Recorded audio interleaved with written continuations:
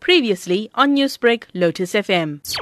What had happened in Ward 71 was that there was an issue with the water pumps in the North Dean area. The water pumps pump water into our local reservoirs, and those pumps have been problematic. There was an issue during the course of the week. Fortunately, that was quickly resolved, but the issue seems to have arose again.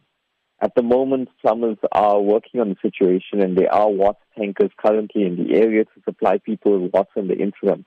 And we're hoping that the situation will be resolved very shortly. Which are the exact areas that are being affected by this? It's the lower Shallcross area, places like Himalaya Drive, Cloudwater Road, Drakensberg Street, Atlas Street, and Previn Street, and there may be a few others as well.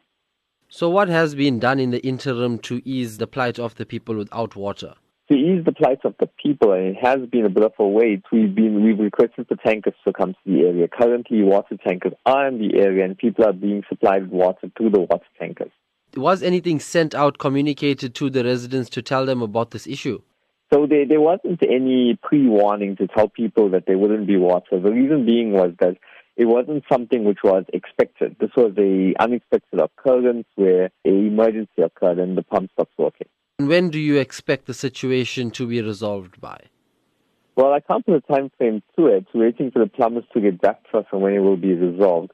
But I'm hoping that it will be resolved very shortly. Okay, I'd like for community members to stay calm. I know this is a very frustrating situation, but we do have a fully equipped water department, so they are working on the situation, and it will be resolved shortly. Newsbreak, Lotus FM, powered by SABC News.